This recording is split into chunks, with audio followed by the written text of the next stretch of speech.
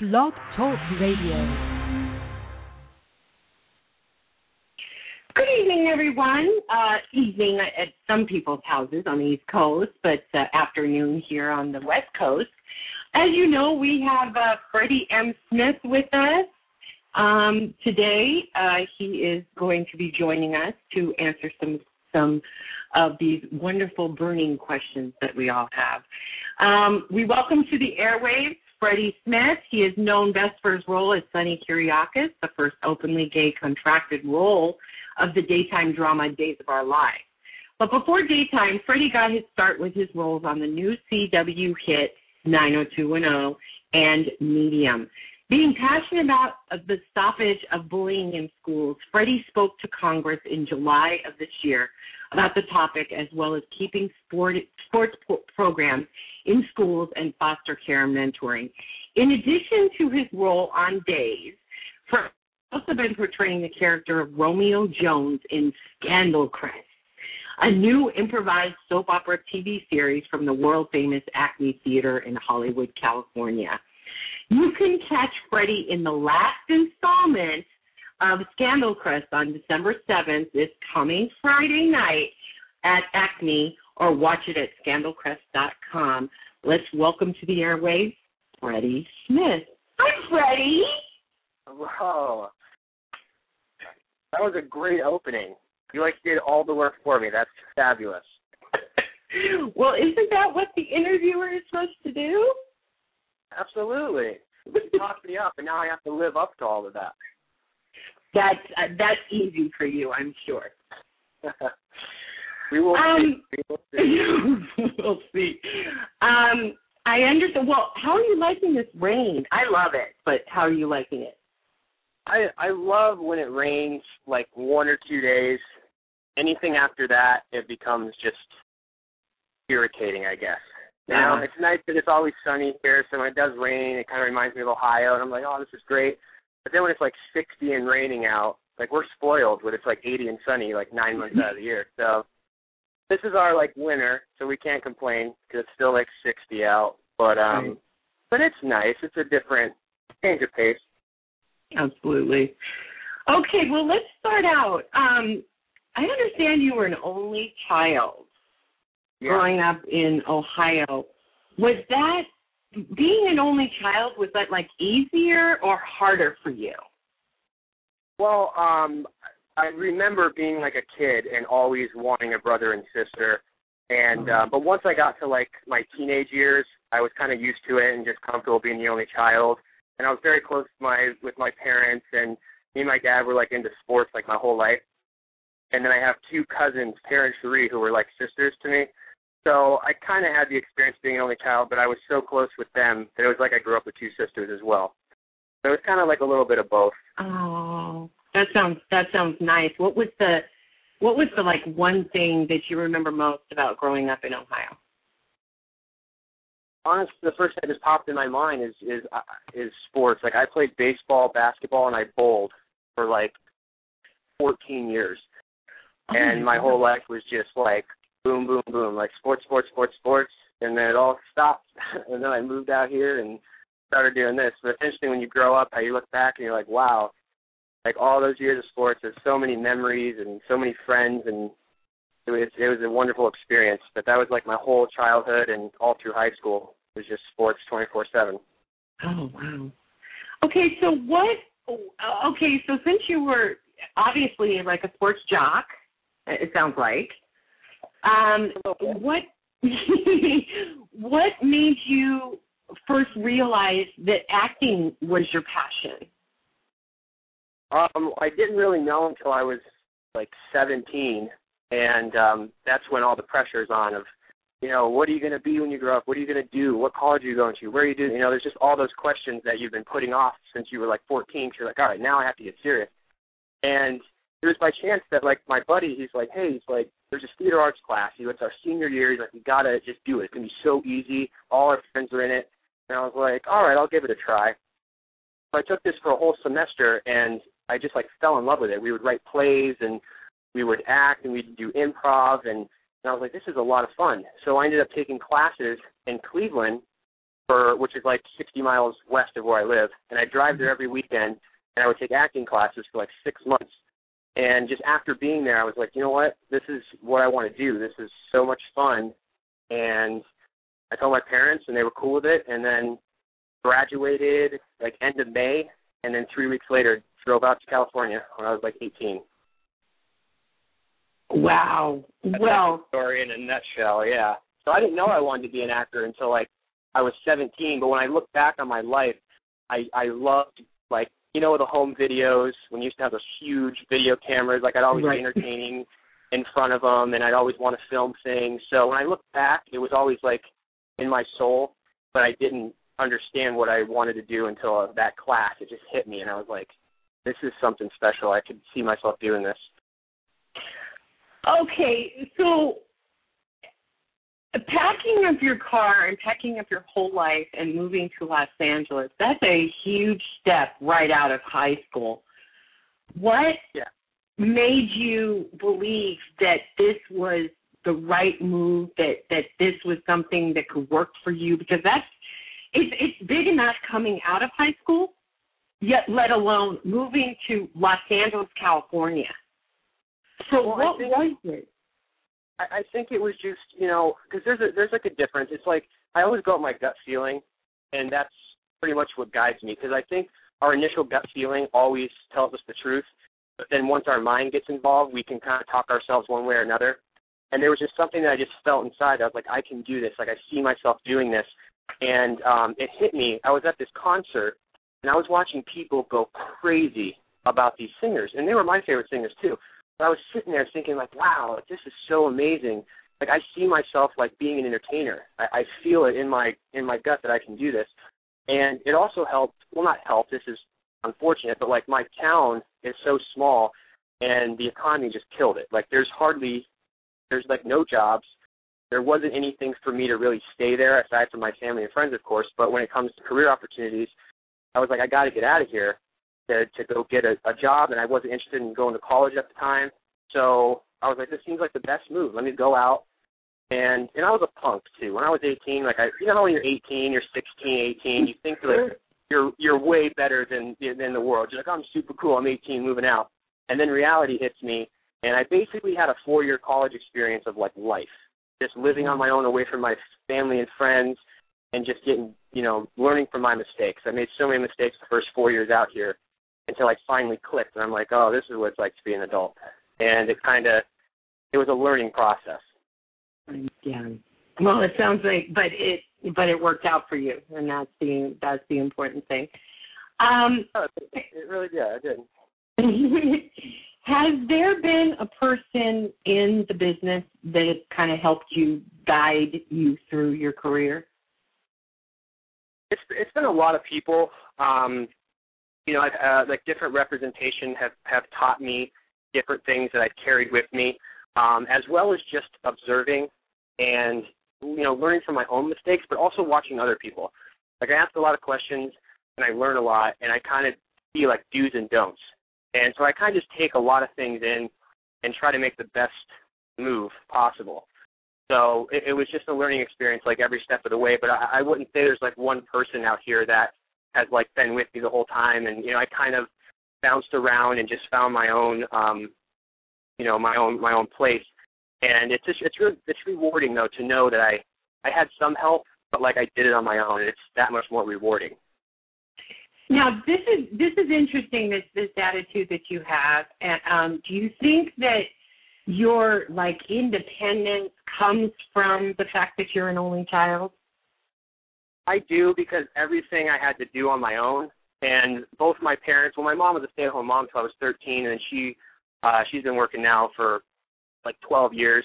My dad's worked his entire life, 16-hour days, provided for us, and, you know, and I wasn't spoiled. Like, I got a lot of things for being the only child. Like, my parents bought me my first car at 16, but I wasn't snobby or bratty. Like, I understood the value of money and hard work, and I got to snowplow the driveway, clean the pool, rake the leaves, mow the lawn, and my mom has remodeled the house 1 million times, so me and my dad are constantly, like, working. So I think my parents just raised me to be a hard worker, and I think that's the most important thing in this business, and in any business, really, is to be consistent and to work as hard as you can.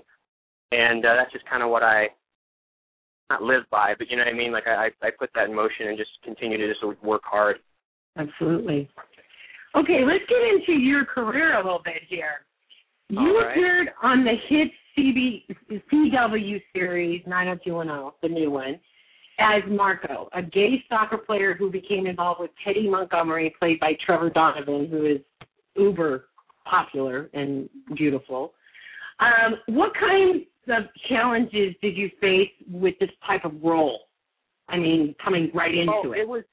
It was like my first big TV thing, to have a reoccurring role. I didn't know how many episodes it was going to be, and you always dream about doing this, but when you get there, this cast has been a family for 3 years, and everyone's been working, and they're and what really, excuse me real quick. Sure.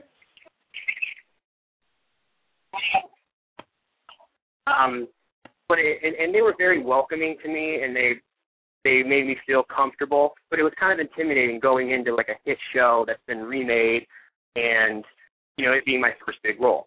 But it also helped me to be even more, because they were welcoming to me. They made me feel very comfortable. But now I go over the top when new people come into Days, because I've been there almost 2 years, and I remember how uncomfortable I was when I first started with this big family. So anytime there's a guest star or a new character, new role, I kind of like to show them around and just make them feel as comfortable as possible, because I know what it felt like. But yeah, it was intimidating, but a learning experience, and it was a lot of fun and rewarding, and the role was amazing, and that's what kind of got me, pushing, and even with gay rights, it opened my eyes even more when I played that role, and then going into Days, it just helped me understand a lot more, and I'm so grateful that I had that opportunity to do those roles. That is right. I hear you on that. Let's talk about Days of Our Lives. Obviously, there's been a lot of talk about your character, Sonny, which happens to be the first openly gay contracted character on the daytime drama Days of Our Lives, the show itself. And you were involved in a storyline with Will Horton in an openly gay relationship. What can you tell us about what is coming up for these two characters? If you can let us know, obviously they've been through some turmoil and some back and forth, and they've got families involved now. And so what kind of trials and tribulations are they looking at for the future? Well, what's great is that we do have our ups and downs just like every other couple, and we shoot 3.5 months ahead, so there's so much I wish I could get into. It's so good. But from what I actually can talk about, our love is so strong. We love each other more than anything in the world. And but in any relationship, there are problems. There are people who cause problems. So there's going to be ups and downs, but we love each other a lot. So I'm hoping that we will be that power couple that stays together forever. Now, Lucas, Will's dad, seems to be kind of an adversary through all of this. Are they going to overcome all of that with Lucas, or is Lucas going to kind of come around, or is he starting to? I think it's with anything is that he, when he heard the news, he was kind of thrown, and I don't think he knew how to handle it. But once he understands how stupid he was being, I think he's going to come around and support his son and support our relationship. But he just kind of reacted like probably some dads have reacted, and I think that it's important to show that there are people who might be uncomfortable with it, and it's just real life. I mean, I think that sucks, but it's real life. So I think what Lucas was feeling, I don't agree with, but he's, that character just didn't, it kind of hit him all at once, and he went through these different stages of my son's gay, okay, and he's now he's dating, and I see him kissing, so he was dealing with that, and so it's just a process for him as well. So it's just been an interesting storyline. I think Brian Dittel is doing an amazing job at portraying this character. There's a lot of stuff with him coming up too. He's great, and offset, he's just funny. He's one of the funniest guys in the world. And it's just, and the character he plays is like such a, a douchebag, if I can say that. But he's such a wonderful human being. Oh, that's nice. Okay, so, there have been some love scenes lately that I've seen or that have aired, and they're rather controversial because they're kind of explicit. Can you tell us, I'm not going to ask you about that. I'm going to ask you about the behind the scenes before these scenes are ever taped. What do you guys go through? What kind of preparation do you have to go through in order to do them? Well, basically, no matter what scene it is, we have to dry block in the morning where the director, shows us where he wants us to go, what he wants us to do. With a love scene or a fight scene, it's more complicated, of course. So it's just like rehearsing, and that's what's funny is that I love watching it come together, because when you're doing it, sometimes you feel like it's awkward, but when you edit it, it looks amazing, because we're making out, and then you have you hear the stage director flick his fingers. When you hear his fingers flick in the background, that's when I unbutton my shirt, and then once it hits the ground, you back up and your legs touch the bed. Then you're going to lean back on the bed. And it's so it's a lot of technical stuff that's going on that you're trying to remember, as well as staying true and connected to the scene. And so it's, fight scenes and love scenes are pretty complicated to do. But me and Chandler, I think why this has been successful is we just trust each other, and we want to tell the best story possible. And that's what we stick to every day. And we're let's make this passionate and romantic and tasteful. And that's how everyone on the show is. They want this to be very tasteful and romantic and passionate. So, I'm really happy that that's what they're doing, because it really shows that these characters love each other. And that's how the audience, can feel that. And what we all want as an audience, you want to feel the connection between people. So it's but it's great though. It's all part of the process and of the making TV, making films. It's crazy what goes on that you don't see when it airs, how complicated some things are. Right. Yeah, that's one thing that you hear from all the actors is that love scenes are very technical. And yeah. Well, because if you think about it, it's funny if you think about having sex in real life. Things are. It's probably not, if you were to watch it, how people are all over the place or sloppy, but on TV that doesn't look good. Right. It's more of a private thing, so that's why it's important on TV. It's you don't want to see that. You really don't, You want to see the passion and the love and not all the other crazy stuff that's kind of personal that people, do in the privacy of their own home. But the love and the passion is what really can, you can connect with an audience. So I'm happy that they're going that route. I think everyone's happy, and the audience has responded wonderfully, and all the fans too. They've made this storyline possible with all their support, because we didn't know if it was going to continue. So I'm just glad that people are behind us and that we're all working together on this. Oh, most definitely. In July, you spoke in front of Congress on the topics of bullying, keeping sports programs in schools, and foster care mentoring. Can you tell us what led up to that? Well, it was that was at the time of my bullying storyline that was going on with Key, and the opportunity came about, and they're like, would you like to go talk about physical education and bullying? And I was like, well, yes. Those are two things I'm very passionate about, so I would love to do that. So I didn't know what to expect when I got there, but it was an amazing trip. But I just wanted to bring awareness to it because it's such a problem. And I've said this before in other interviews that I could go on for hours about my thoughts on education and on bullying. But in a nutshell, I believe that physical education in schools should be mandatory so that our youth knows diet and nutrition and they know what to do in the gym. And I think the gym should come more like in high school when people can really start lifting and getting in shape. But all the classes they have in school, which bothers me, is that they're teaching people how to make pies and cakes and cookies and pizza, and they don't really show you how to make grilled chicken and vegetables or why it's healthy.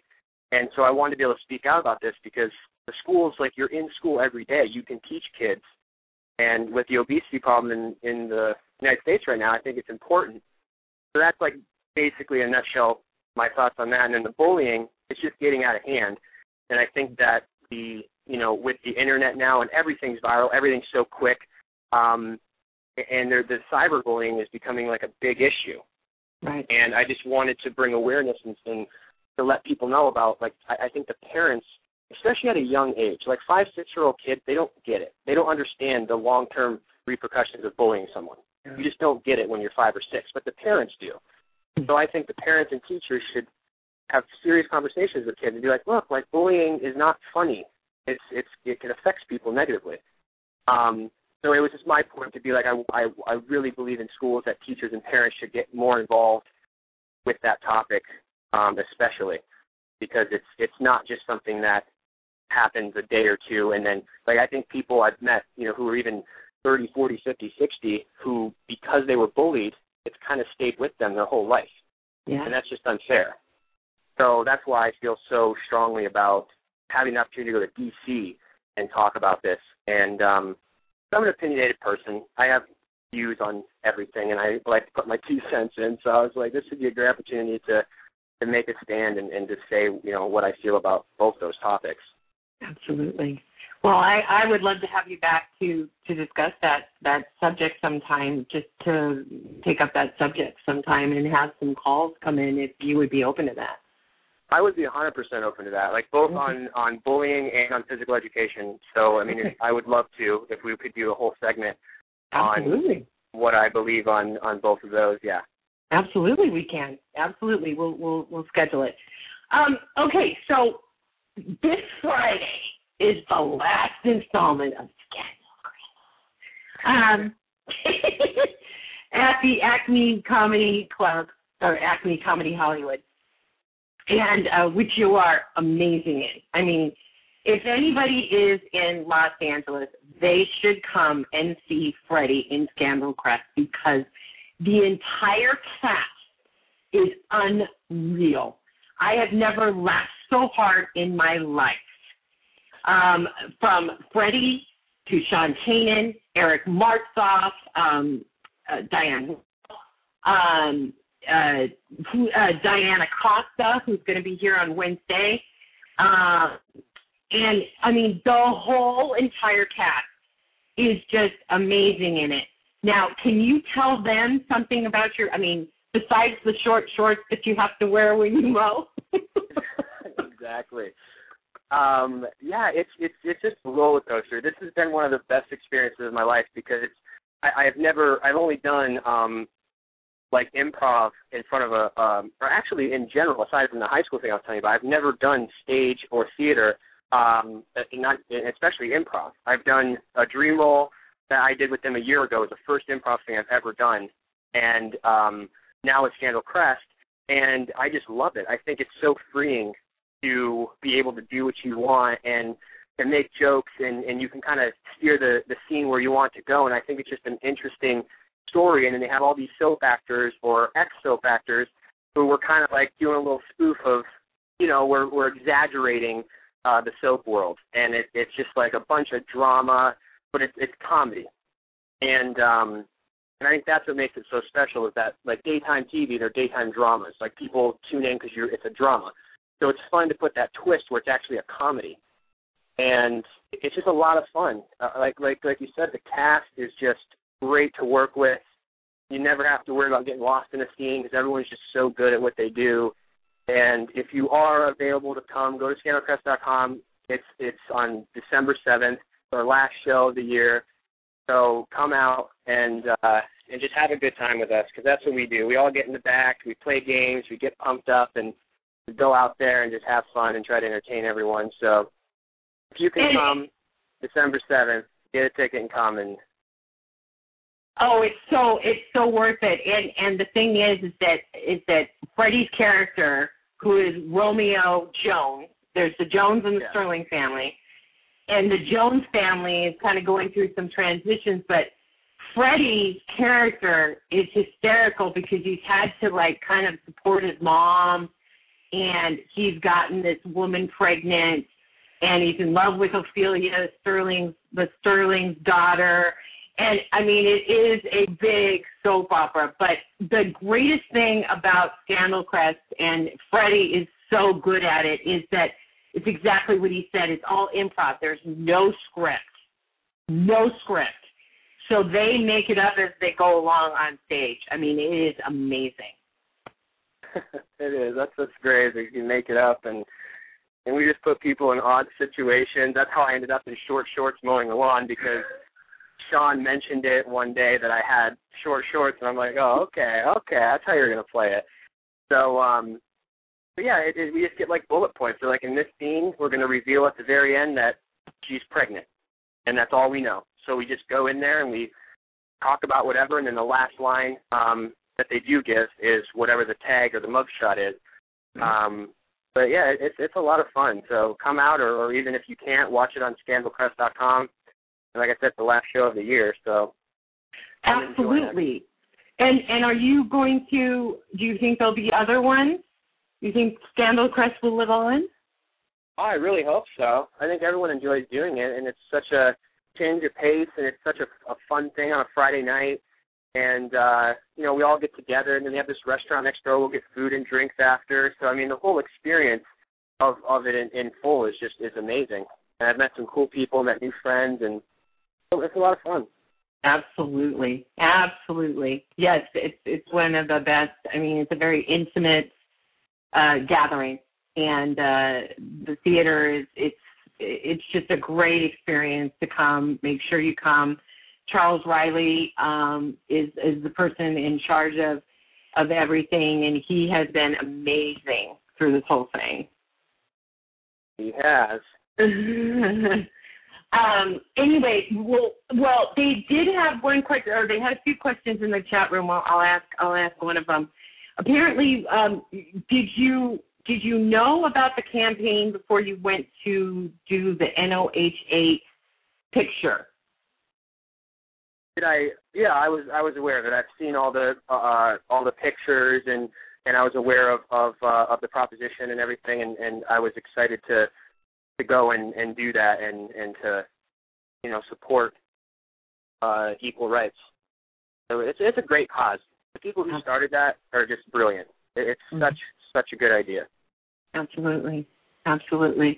Well, thank you for taking the time. Can you just hold on the call for a second while I say goodbye? Can you hold for a second, Freddie? Okay. Thank you, everyone, for joining us. I hope you enjoyed this episode with Freddie Smith. And have a good day. We will have, I believe we'll have Eric Martzoff tomorrow and Diana Costa Wednesday. Make sure you come out to Scandal Crest to meet Freddie yourself. For Deb from Media Nite Radio, I'm signing off. Have a great day.